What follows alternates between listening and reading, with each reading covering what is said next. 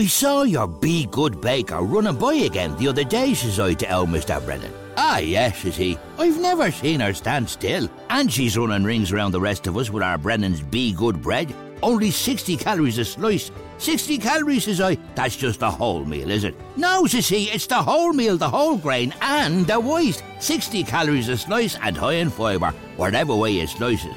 That's why anything baked is better with Brennan's. Today's bread today. Are you feeling lucky this St. Patrick's Day? Easy Living Furniture has a pot of gold waiting for you with absolutely everything reduced across sofa, dining, bedroom, mattress and accessories. Get the 3-seater dark grey Harper sofa for only $459, donut 240cm dining table for only $289 and much more. Don't miss out on these lucky savings at Easy Living Furniture. Find your local store online at easylivingfurniture.ie. Today on the Indo Daily, a €2 million ransom demand, bogus planning objections and a battle over a Big Mac. The life and times of Pat McDonagh and his Supermacs empire. If you don't pay up, you could be looking at objections on Bord Penala, objections, judicial reviews being taken out, which hold up the development for quite some time, all adding to the cost, all adding to the timescale. From humble beginnings as a school teacher to one of Ireland's most well-known and vocal entrepreneurs, the David and Goliath story of Pat McDonagh's Supermacs has, at times, made the Galway man a controversial figure. What about €1.25 that staff have to pay for their uniform a week? That's no longer in vogue. I'm Ellen Coyne, and today on the Indo Daily, I'm joined by Ireland editor of the Irish Independent, Fionn Sheehan, to look at the latest planning controversies hitting Ireland and how Supermacs owner Pat McDonagh has been on the receiving end of go-away money ransom demands. I don't want to sound egotistical. It didn't matter what you did at the time or I did at the time. I was going to be successful at it, and I don't want to sound egotistical. So they are regular and beloved fixtures in petrol stations around the periphery of any good Culchie nightclub. But Fiona, can you talk us through the scale of the Supermacs empire? Yeah, it's quite vast at this stage. You're talking about 110 restaurants. Most good-sized provincial towns will have a Supermacs. And have had for 20, 30 years now at the very least.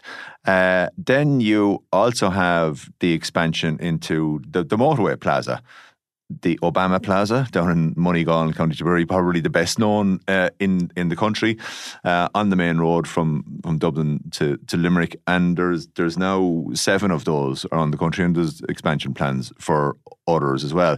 And they have basically combined what was the traditional forecourt into a kind of a shopping mall, where you've got the petrol and you've got the shop, but you now have the restaurants. You've got the fast food. You can get a buffet. In most of them, you can get some class of a roast dinner or something like that as well as a sandwich bar. So they're quite vast, and they've become features on motorways across the country. Pat McDonagh's not the only one that does these, but his ones are pretty much best known, and they're pretty well run. And he's also in recent years got into the hotel business as well. So that there's 6. They're not called Supermacs hotels, but they are owned by Pat McDonagh, Mr. Supermac himself.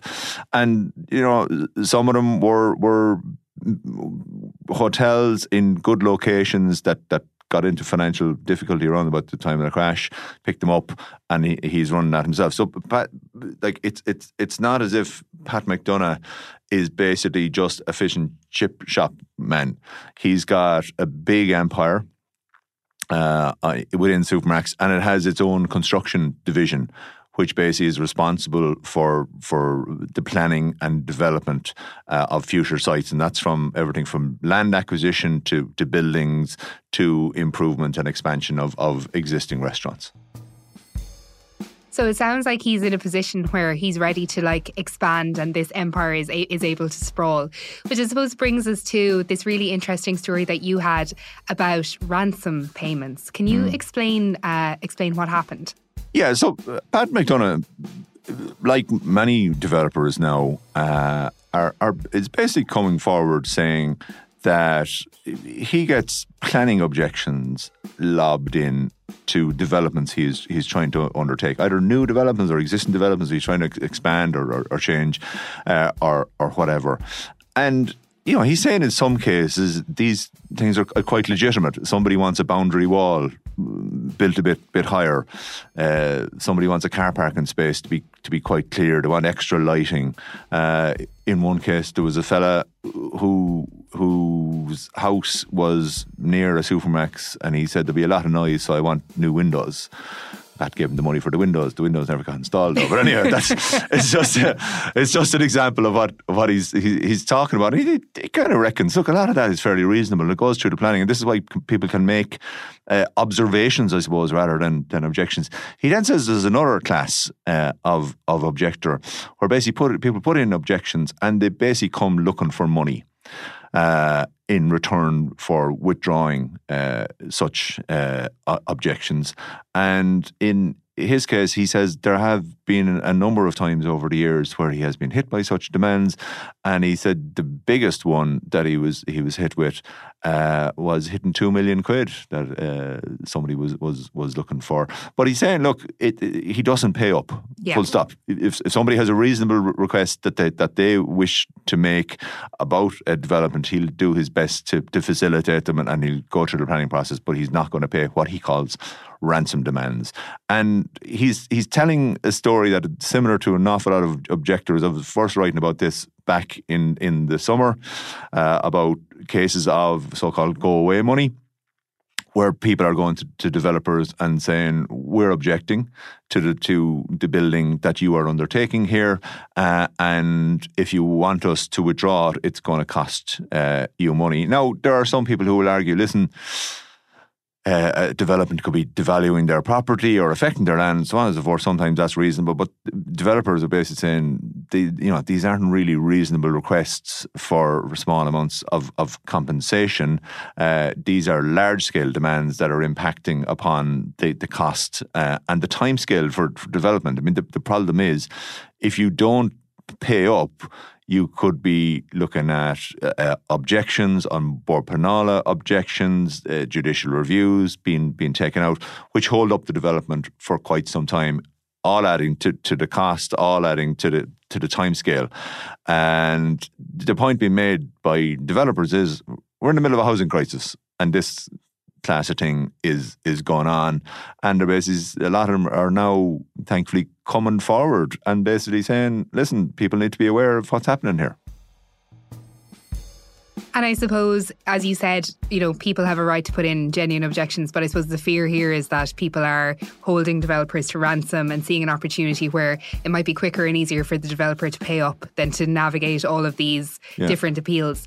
And I know that Pat McDonagh has in the past been very strong on the different issue of compensation culture and people kind of exploiting insurance claims. He's kind of saying that this new trend or emerging trend of go-away money, he kind of sees that as a similar thing, does he?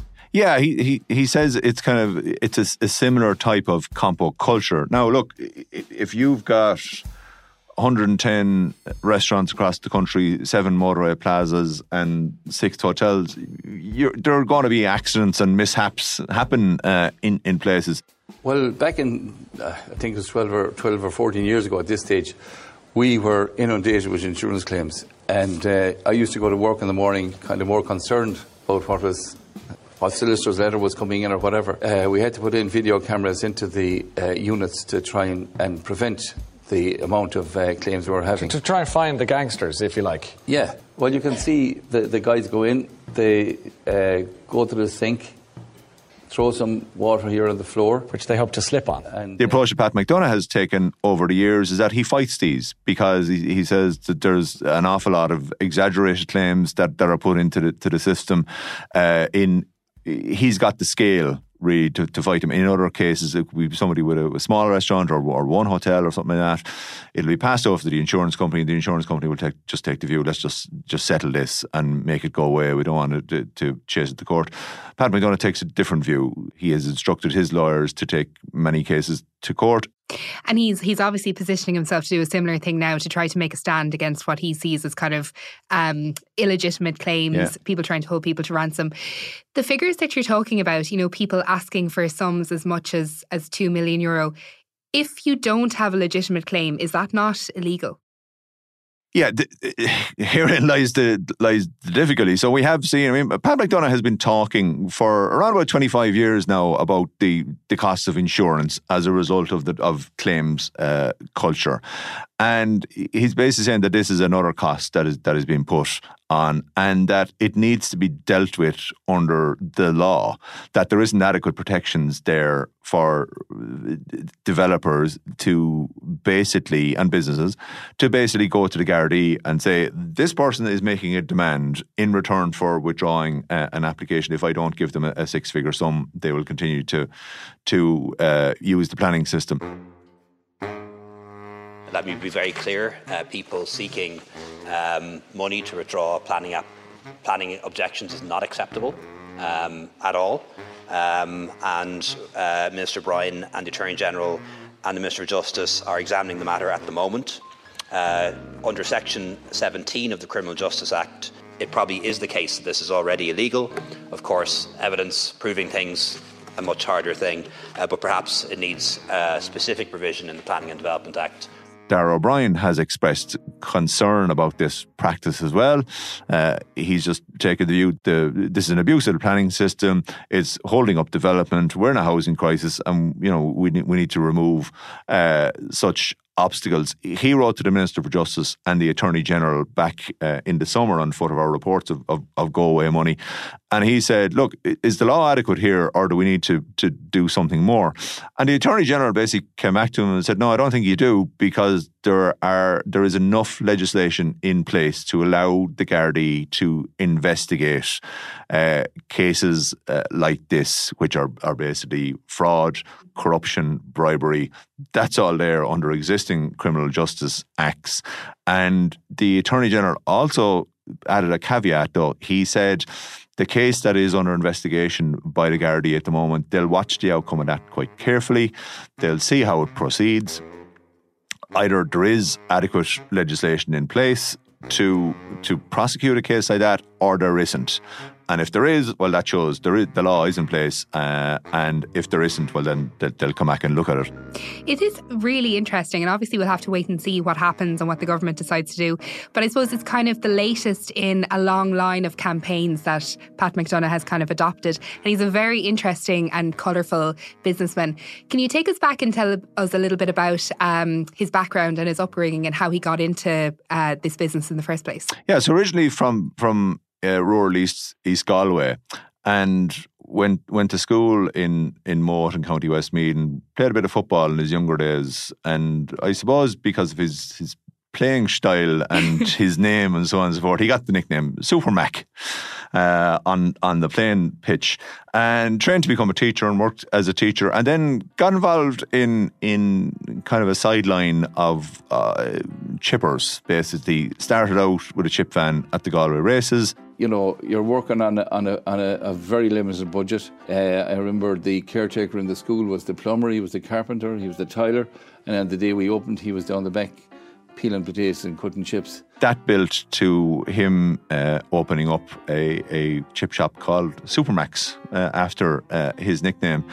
And from there, it basically flourished. Yeah, I was teaching for the first couple of months until I decided, you can't be working until 2 or 3 o'clock in the morning and still and going to class the next day. You weren't being fair to yourself or fair to the kids, for that matter. It very much started out as kind of a Galway thing, then it became a West of Ireland thing, then it became a whole of Ireland thing, such that every part of the country, and as you say, it was a pure culture thing for many a year, and people liked their cheesy chips and so on that you could get in there. And it was different. It was on the scale that you had with the large American franchises, McDonald's and Burger King. For lunch or dinner or a late night snack, you can have a piece at Supermacs. They've got a good reputation. He also has a reputation of supporting Irish businesses, of sourcing Irish produce. One of my first jobs 25, 30 years ago was in a supermarket below in Thurles in County Tipperary, and I remember one of the deliveries was of vegetables up to Supermacs at the far end of the square in Thurles. But that's replicated across the country, so that you will have people saying, yeah, look, they do support, there's jobs being created here. They employ something like 4,000 people. It's very much a self-made, successful Irish operation. But he has courted controversy a few times in the past. Most recently, people will probably remember some comments he made during the pandemic when the government had a scheme to kind of pay people who were put out of work. And he was kind of saying that the pandemic unemployment payment was like winning the lotto for some people who were getting €350 off the government. He got a fair bit of criticism for that. Sorry, Jed,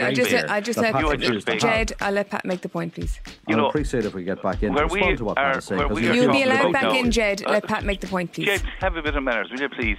I know you're only working 2 hours a day at the moment, so just hold on. I'm working more hours than I'm working more hours than so you don't have to. All right, gentlemen, nobody can hear anything. He's not a quiet, hiding his light under a bushel kind of fella by any means, and he has spoken out over the years on a wide range of areas that you would say kind of areas that affect small businesses, but he packs a punch because he's Supermac and he's got his 120 odd outlets and his 4,000 staff working for him. So he does very much see himself as kind of a champion of small businesses, but he isn't afraid to have a cut as well.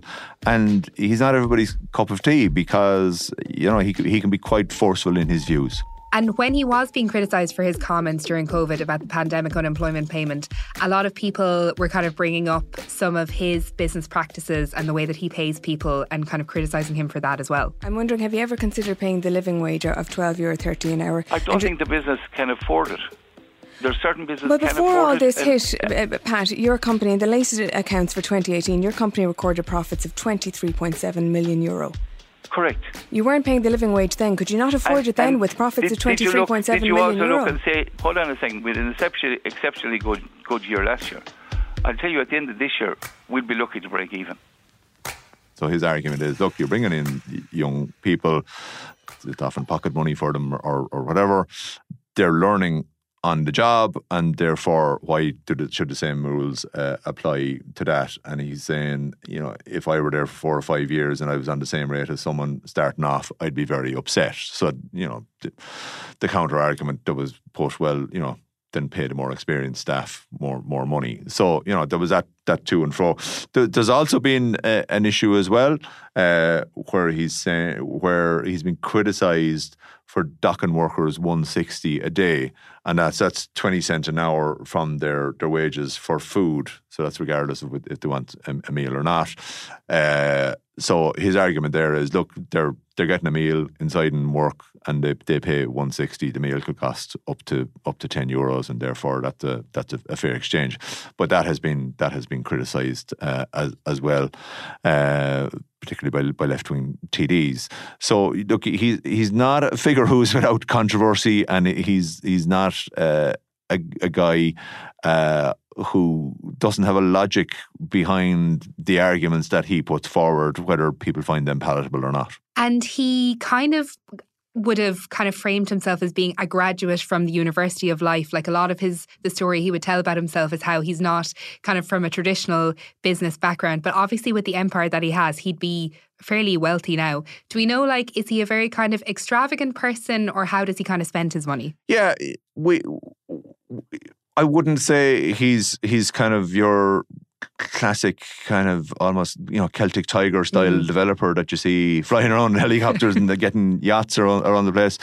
Look, he is a very wealthy man. He's very hands-on in terms of his organisation. He has heads of the operation, and it's all quite tight knit, and is still has the ethos of a family operation despite the fact that it's got so big now. So, you know, he's not the kind of guy who you are going to come across on the VIP pages or anything like that. You're more likely to find him in Croke Park in the summer for a GA match. And that kind of thing of kind of looking out for the little guy, like the normal Irish business, he was part of a David and Goliath court case as well against McDonagh's, I think, which was a major coup for Supermacs in terms of the way that it can expand across Europe. Can you tell us a little bit about that case? Anybody who ever remembers the Eddie Murphy movie Coming to America will probably remember there was McDougall's restaurant and they had the arches. And they got the golden arches. Mine is the golden arcs. Now see, they got the Big Mac, I got the Big Mick. We both got 2 all-beef patties, special sauce, lettuce, cheese, pickles, and onions. But they use a sesame seed bun. My buns have no seeds. Pat McDonagh's case was kind of akin to that, but not quite. So basically, you know, he kind of built up on almost on the QT in Ireland in terms of becoming a giant in the fast food industry. But when it came to expanding onto the continent, he was coming up against the big boys in McDonald's, who were basically saying, well, we're McDonald's, we've got a burger called the Big Mac. You're calling yourself Supermac. People will get confused. And Pat said, well, there won't be any confusion because, you know, Big Mac and Supermac are 2 different things. And this ended up going through the European courts, and he persuaded the European Union Intellectual Property Office to cancel McDonald's use of the Big Mac trademark, and that opened the way for Supermacs to expand across Britain and continental Europe. So that was very much seen as you say, David versus Goliath, the small West of Ireland man taking on the big American global multinational and winning. And yeah, it did open you know, fresh opportunities for Supermac, but it was also the principle of it that you couldn't just have one company saying, well, you know, we own this space and you can't get into it because you have a relatively similar name. I'm kind of struck by, it's kind of a common theme in anything Pat McDonagh puts his hand to. You know, the venture is like taking on McDonald's. It's obviously in his interest and his business interest, but he's very adept as a storyteller, is kind of making it out to be, well, I did this, you know, for other businesses. I can't afford to take on the might of McDonald's or the Golden Arches. Like, he is a very shrewd businessman, but he's also very good at doing his own PR as well. Yeah, he is, and you know, he talks himself. You don't get referred to some PR company or, you know, oh, we'll issue a press statement and we'll be back to you in 3 days' time. You ring up Pat McDonagh and go, what's the story with this? And he tells you baldly what the story is, straight out. And he regards, you know, his empire is quite big at this stage, but he regards, you know, money that comes in and out of it, well, it's down to his hard work and sweat, and he doesn't see that, you know, people should quite happy to employ 4,000 people, but he doesn't believe that other people should be getting a slice of it if they're not entitled to it. And my thanks to Fionn Sheehan. I'm Ellen Coyne, and today's episode was produced by Ian Doyle, researched by Garrett Mulhall, recorded by Gavin Hennessy, with sound designed by John Smith. Archive clips from Joe.ie, RTE's Drive Time and News, Supermacs TV adverts, and Independent.ie. You can read more about this story online at the Irish Independent. And if you enjoy the Indo Daily, don't forget to like, follow, and leave us a review.